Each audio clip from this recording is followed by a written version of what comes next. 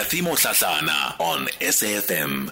Well, we're going to switch the conversation a bit and take a look at this particular story now, and it's around workers in public hospitals, in particular, that's healthcare workers, and the kind of strain that they have been coming under.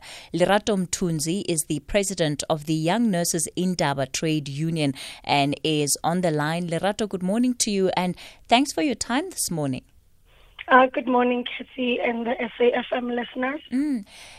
You know, we've been reporting on how our health system has been coming under strain, under pressure, and, you know, in Gauteng in particular, hospitals running out of beds.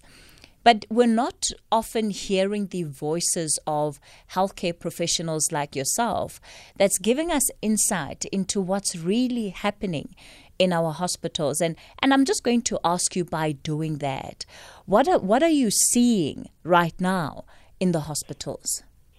Kathy, you know, the main reason why you would not be able to hear the voices of healthcare workers is mainly because, you know, the type of profession that we are in, it's really very severely regulated.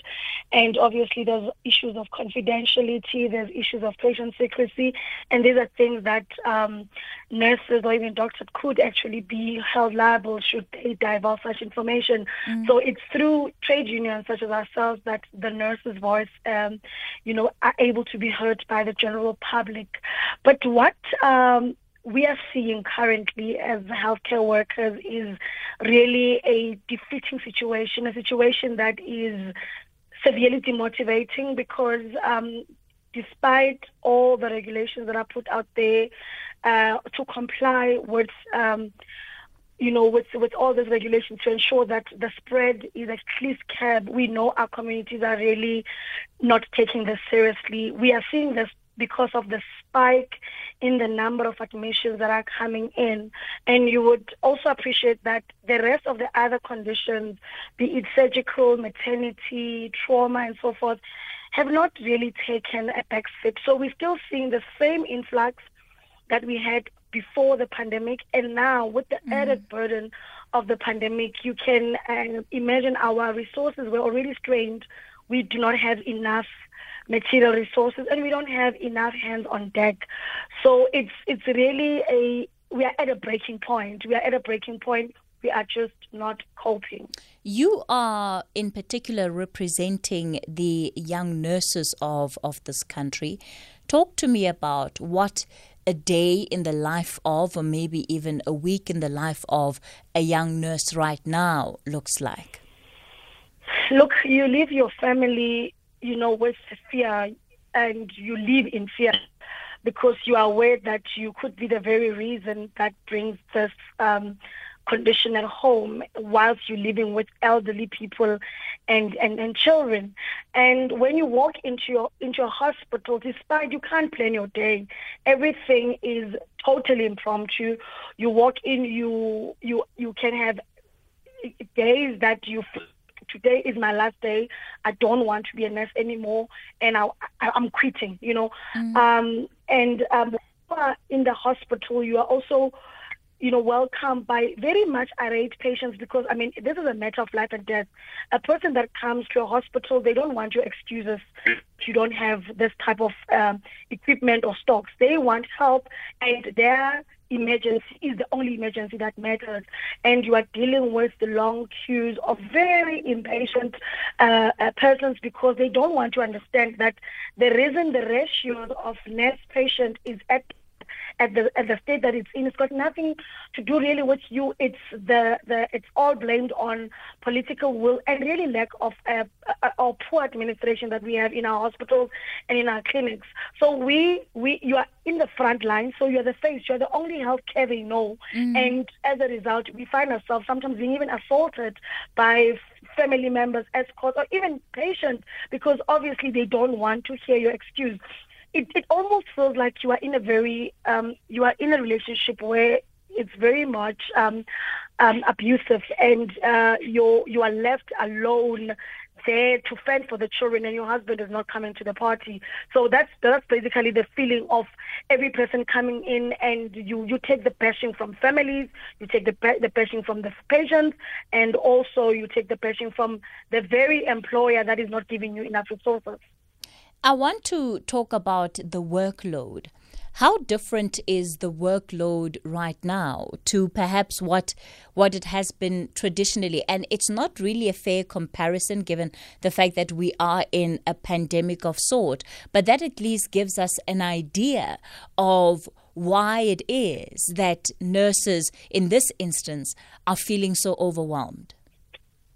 You know, Kathy, we walked into this pandemic already with an ailing healthcare system, a healthcare system that we would easily say was in ICU, if not in mortuary, because of the way it was so bad in terms of systems and processes. Now, on top of a crisis that we were in, you add in a pandemic, it doesn't get any better. It's a worse of situation. But now, to put the spanner in the works, that our colleagues are falling ill on a daily basis, and some of them are losing the battle against COVID-19.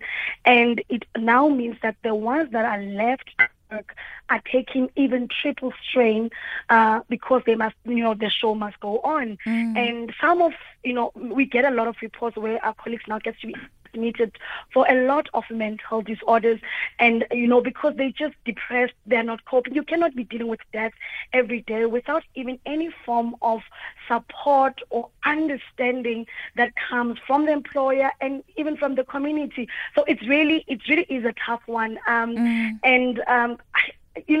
It's you're almost lost for words, because you're just saying those who are there in the battlefield, they're literally on their own. It just gets worse day by day. How have you tried to have some kind of intervention on this situation? Look, I think from the beginning of the pandemic, we've been very vocal, and we've championed advocating a lot to ensure that no PPE, no work.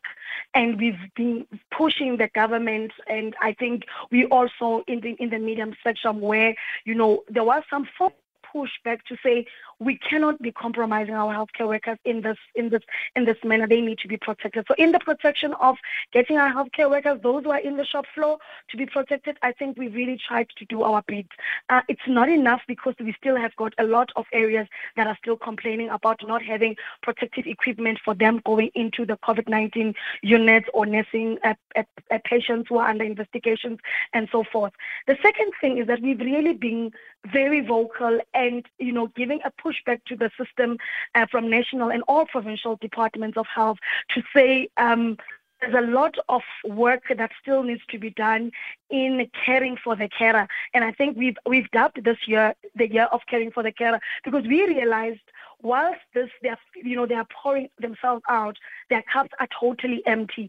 And it's small things. It might, I don't even want to push it to the money that they're not getting, because, we are all aware of the public servant wage negotiations that, the government is giving a slap on these public servants that have been there since the beginning of the pandemic to date, and saying we are going to give you a 1.5 increase, and we are not going to give you any danger allowance. We are not going to give you anything. Just work, just work and die. That's basically what the message is. And I think we've been trying very hard to actually even speak to our colleagues to say it is time that we stop the tendency of wanting to be angry at our patients. This nation needs us, but at the same time, we can't be the root nurses that everybody knows about. We need to then switch and really focus on holding the people we've put in these positions of authority and power and political, power to be able to be held accountable. And I think that's what us as a trade union has really been able to champion a lot. In terms of the counseling, a lot of cases that we get, be it people falling ill, you'll be the first person to know as a trade union, and we do give support where we can. But it's not enough. It's not enough because it needs to be a joint approach from ourselves as trade unions, but also the government must play a big role. And even public sector is not left out. Public sector is getting a lot of beating in this COVID-19. They themselves are not coping. Their hospitals are full. Their nurses are burned out. So there's a lot of the employer having to take responsibility in taking care of the nurses, but mostly the community. I know a lot of hospitals have closed their visiting hours, which helps, but that's also, we've got a lot of community leaders and community organizations, including churches, that at this present moment really should be playing some form of a role in, the chaplains assisting us with debriefing and counseling and just that moral support, because sometimes it just really takes one's moral to just be pepped up for us to go on. You are just there alone fighting, and if you make it, you make it. If you don't, you don't. So we are really there. Lerato, what are you finding is the support that nurses need the most in this moment? I think the biggest support that we need is mainly three things. One, we just need more heads. We know there are nurses who are currently unemployed who are registered in the sunk role. We want the government to really just be honest and fair and allow these people to come in. Doesn't matter whether it's contract or it's permanent basis. We just need more hands to assist. The ratios must really be improved. You can't be in an ICU that is nursing COVID patients and you are one person nursing 6 patients when the ratio is supposed to be 1:1, and that is why we are seeing so much bed mortality rate. The second thing, we need more resources, and because we are fighting a respiratory condition, we don't just need beds. We need beds with oxygen points, which still speaks infrastructure. We need a lot of oxygen supplies, masks, ventilators. We need everything that is there to assist a patient with a respiratory condition. And finally, I normally make this example. In 2010, we saw stadiums being erected. We are in a pandemic. 50 days later, we are not even seeing one ward in a hospital, or we are not even seeing just an infectious hospital in Gauteng, just one that is big enough to carry a capacity. It's not actually helping us. I felt that the field hospital in Nazareth was demolished in Gauteng, and also Charlotte Macleod caught fire. So you can imagine that the rest of these other 37 hospitals are really, busting in their seams, to be honest. Let's talk about this patient-to-nurse ratio. You say under normal circumstances it would be 1:1, which is one nurse per patient on ICU. It's currently 1:4. What does that mean for the quality of care that patients are getting right now? It simply means that lives that could be saved are being lost. It means the statistics that we see every day could be drastically reduced if we've got more nurses that are able to take care of these patients. It just means that we are not doing what we should be doing, and the quality is severely compromised. And, when I got a call from private, when one of our colleagues was admitted, and they said the entire ICU is only having one nurse, and this is a private sector, you shrink because you are aware that that night, if they had 10 patients, 8 of them are going to die. And this could be prevented. It's a sad situation where you go to work to watch people die when you know very well you can save them. Oh, Lerato, I mean, what does one even say to that? What does one even say to that? Because listening on the other end are families that have left people at hospitals, been unable to visit them, had limited contact with them, and in many instances have lost family members. And to hear that not everything that can be done is being done to try and save as many lives as possible. That in itself it's absolutely devastating. And effectively, you are saying, as nurses, there's only so much that you can do. No, definitely. And I think it's a sad situation because the people we nurse are not strangers. They are, our family members. They are community members. Some of them are colleagues. And to know fully well that if the government of the day can be put under enough pressure, not lockdown is okay, but it's not enough. We can lock the country down and not do nothing. It still doesn't yield any results, because what we need is, intentional leadership, people that are going to be decisive in building more infrastructure, giving us enough doctors and nurses that we have trained as a country, just by the way, and finally making sure that things that are supposed to reach hospitals do reach hospitals, and those funds are not squandered. That's all we really need at this present moment, and that is the plan. If we close down or we lock down a country, we should be, intentionally working on it, but we are not. Okay. All right. I'm going to ask you to stay on the line. Look, it's a lot to take in. I've got a couple of WhatsApp voice note comments and a question for you. We're going to play that for you, Lerato. We'll play that WhatsApp, and then you can just respond after. Hi, Kathy. Anonymous here in Limpopo. On the issue of... Good morning. I would like to ask this question. Does the Young Nurses Indaba joined only by young nurses? What is the cut-off age? Because I hear you are talking about young nurses now. I thought it was just a name. Jabu Chilwani, in his view. Lerato? Thank you, Kathy. Yeah, I think he's right. It's just really a name that says we need to find a way that is young, vibrant, and innovative of looking at nursing, because it's a very historically cultured, traditional profession in its own. But otherwise, all nurses under the age of 65 who are still in the line of duty are members of our trade union. Yeah. Okay. All right. It's 10:30. I'm going to take the latest news headlines. We'll continue with Lerato for a bit and wrap up the conversation before we look at the currency matter in Zimbabwe. You're live on The Thinking Point. Luyanda Maume is standing by with your latest news headlines. Hashtag SAFM Talking Point. Conversations that you connect with and react to. SAFM. We continue the conversation with the Young Nurses Trade Union, Indaba Trade Union.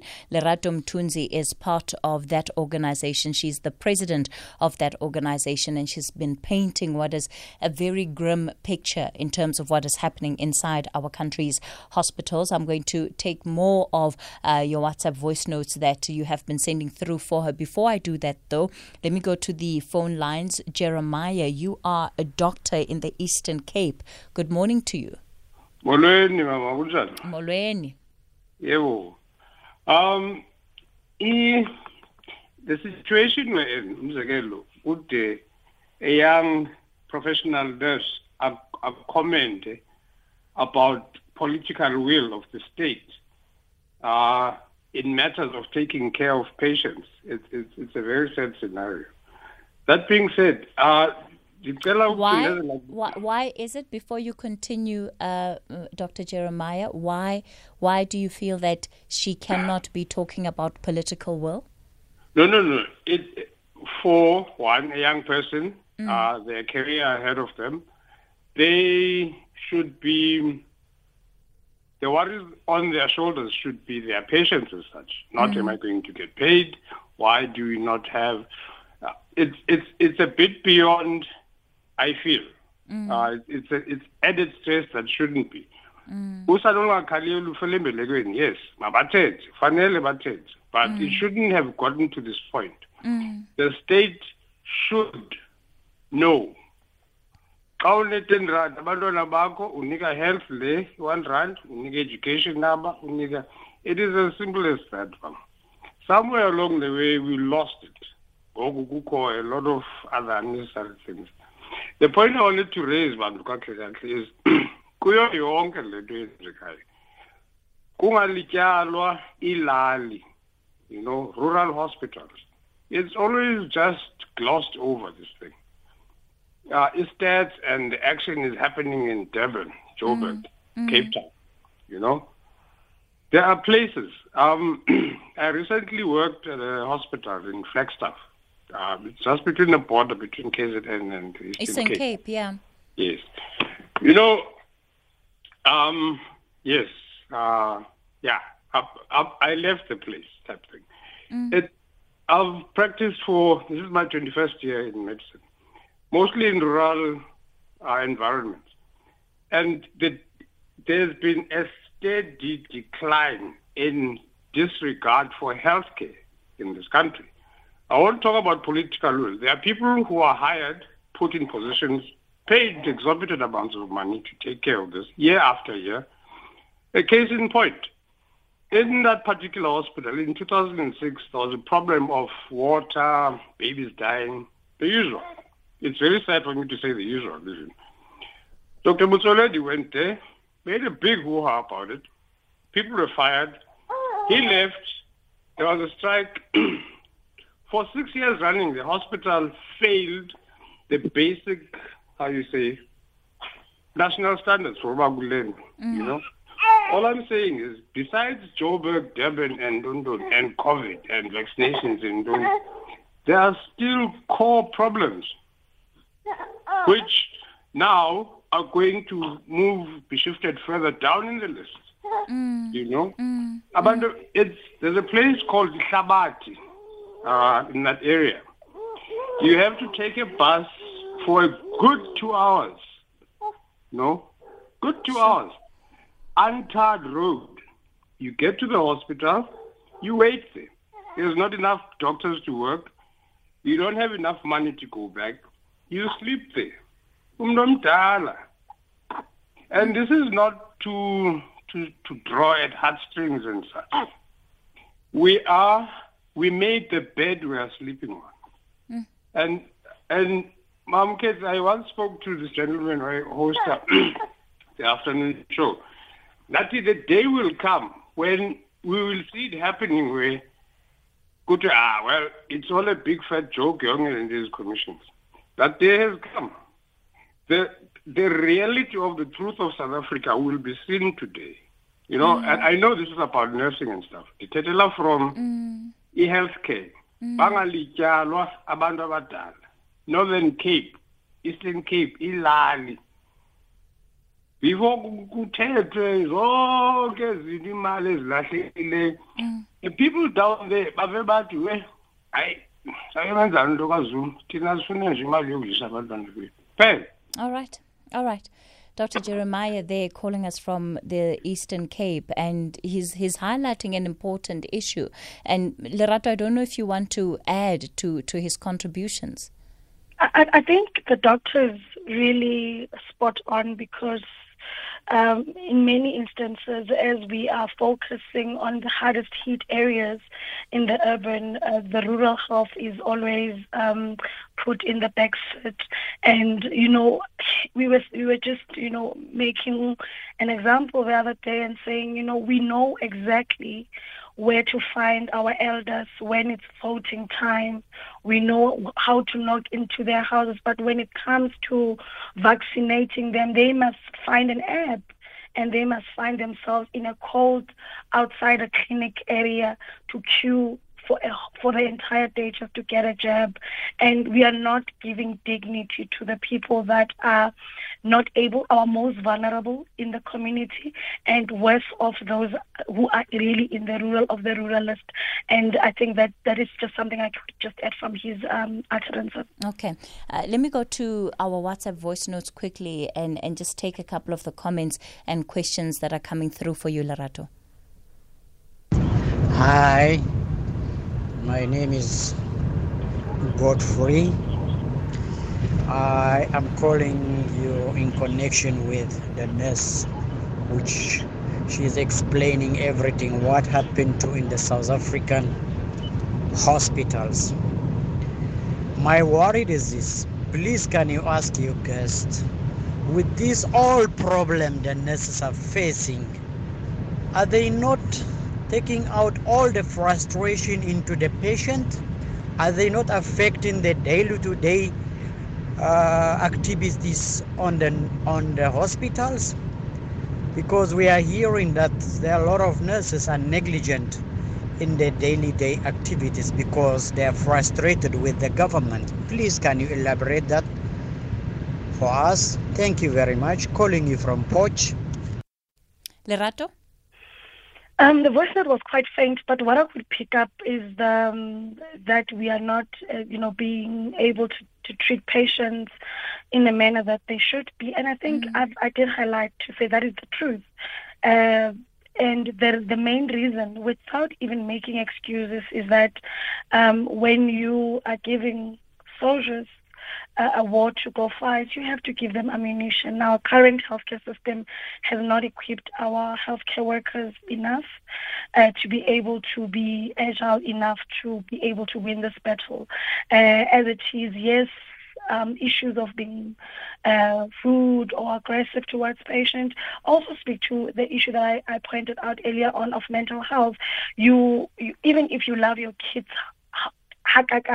there comes a point because you're going through a lot of strain, and then you snap out of it like, why did I even do that? Because it's not even their fault that I'm in this situation. So a lot of our healthcare workers find themselves that they're carrying heavy and they have to improvise and sometimes provide so that healthcare can go on. But it's, like I said, they're just human at the end of the day, and there comes a point where they really lose it. And some of them, this has cost them their practice licenses because you'll be heavily disciplined for such a conduct if reported. Okay. Hi, Kathy. It's Dutulen. Kathy, I'm speaking as a nurse in the Northwest. And what our government needs to wake up, the reality that they need to wake up to, is that we are in need of more nurses. And more nurses needs to be produced. And we need to improve also the output of nursing from the nursing colleges.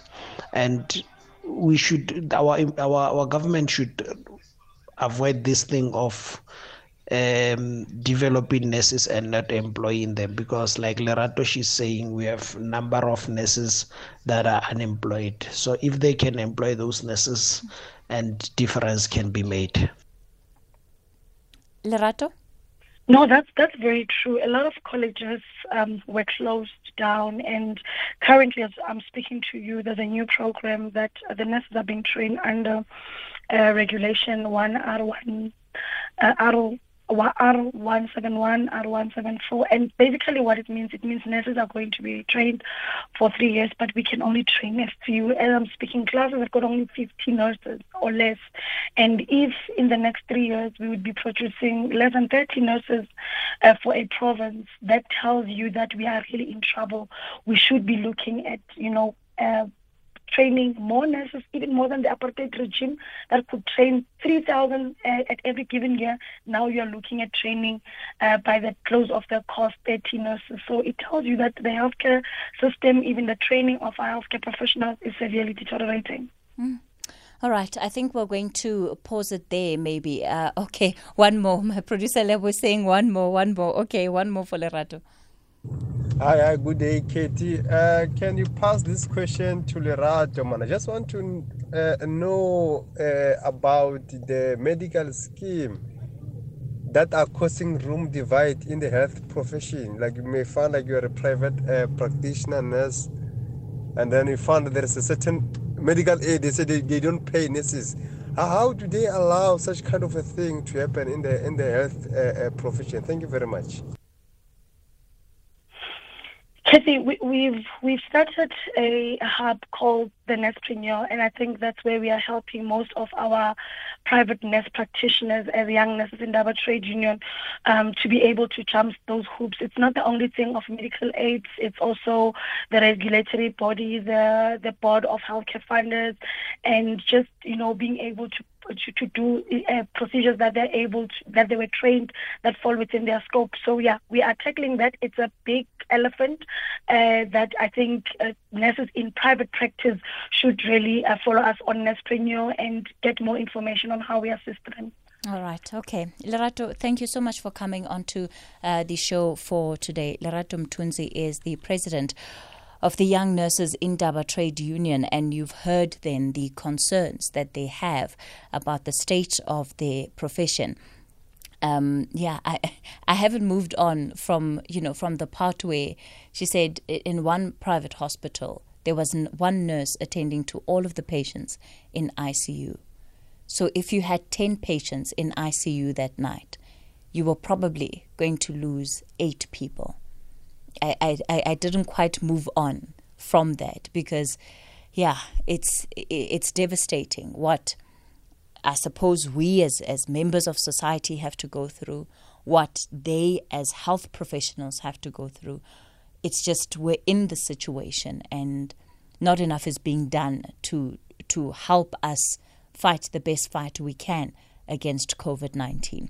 All right, let's take a quick break, and I'm back with Vince Musewe. He's an independent Zimbabwean economist.